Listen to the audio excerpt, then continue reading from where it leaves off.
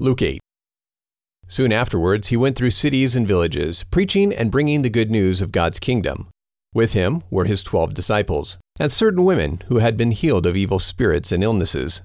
Mary, who was called Magdalene, from whom 7 demons had gone out, and Joanna, the wife of Chuzus, Herod's servant. Susanna, and many others, who provided for them from their possessions. When a large crowd came together, and people from every city were coming to him, he told them a parable. The farmer went out to sow his seed. As he sowed, some fell along the road, and it was trampled underfoot, and the birds of the sky devoured it. Other seed fell on the rocks, and as soon as it grew, it withered away, because it had no moisture.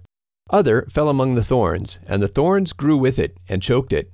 Other fell into the good ground, and grew, and produced 100 times as much fruit. As he said these things, he called out, "He who has ears to hear, let him hear." Then his disciples asked him, "What does this parable mean?" He said to them, "To you it is given to know the mysteries of God's kingdom. But to the rest I speak in parables, so that, as it is written, in seeing they may not see, and in hearing they may not understand." Now the meaning of the parable is this. The seed is the word of God. Those along the road are those who hear it. Then the devil comes and takes away the word from their heart, and they do not believe and are not saved. Those on the rock are they who, when they hear, receive the word with joy, but these have no root. They believe for a while, then fall away in times of temptation. That which fell among the thorns, these are those who have heard, and as they go on their way, they are choked with cares, riches, and pleasures of life, and bring no fruit to maturity. Those in the good ground, these are those who, with an honest and good heart, having heard the word, hold it tightly, and produce fruit with perseverance. No one, when he has lit a lamp, covers it with a container or puts it under a bed, but puts it on a stand, that those who enter in may see the light. For nothing is hidden that will not be revealed, nor anything secret that will not be known and come to light. Be careful, therefore, how you hear. For whoever has, to him will be given, and whoever doesn't have, from him will be taken away even that which he thinks he has. His mother and brothers came to him, and they could not come near him for the crowd. Some people told him, "Your mother and your brothers stand outside, desiring to see you." But he answered them, "My mother and my brothers are those who hear the word of God and do it." Now, on one of those days, he and his disciples got in a boat, and he said to them, "Let's go over to the other side of the lake." So they launched out. But as they sailed, he fell asleep. A windstorm came down on the lake, and they were taking on dangerous amounts of water. They came to him and awoke him, saying, "Master, Master, we are dying."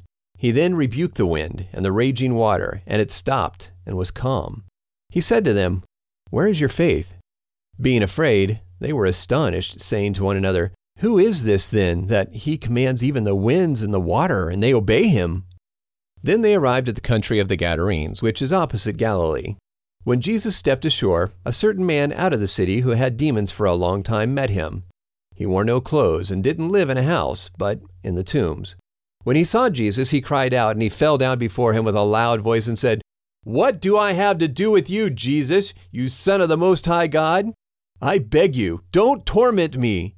For Jesus was commanding the unclean spirit to come out of the man, for the unclean spirit had often seized the man. He was kept under guard and bound with chains and shackles. Breaking them apart, he was driven by the demon into the desert. Jesus asked him, "What is your name?" He said, "Legion," for many demons had entered into him. They begged him that he would not command them to go into the abyss. Now there was there a herd of many pigs feeding on the mountain, and they begged him that he would allow them to enter into those.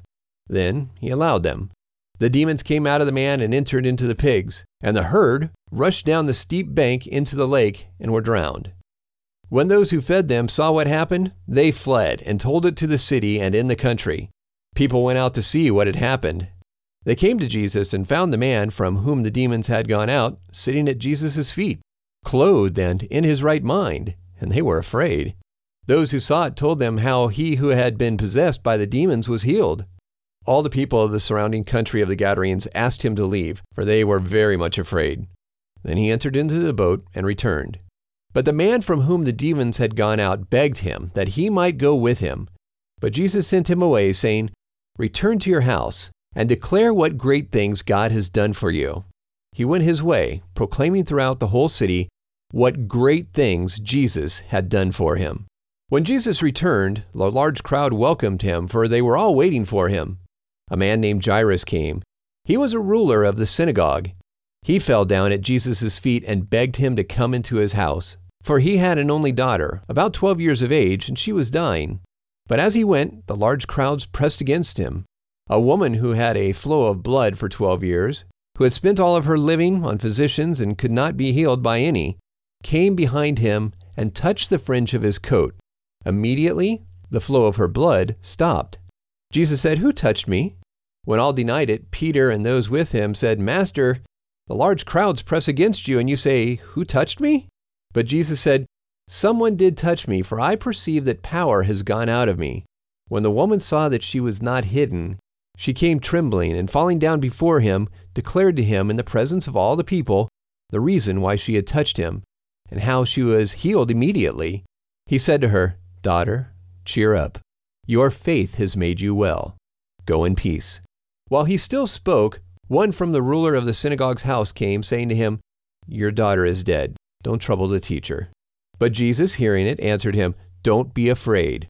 Only believe, and she will be healed." When he came to the house, he didn't allow anyone to enter in except Peter, John, James, the father of the child, and her mother. All were weeping and mourning her, but he said, "Don't weep. She isn't dead, but sleeping." They began ridiculing him, knowing that she was dead. But he put them all outside, and taking her by the hand, he called, saying, "Child, arise." Her spirit returned, and she rose up immediately. He commanded that something be given to her to eat.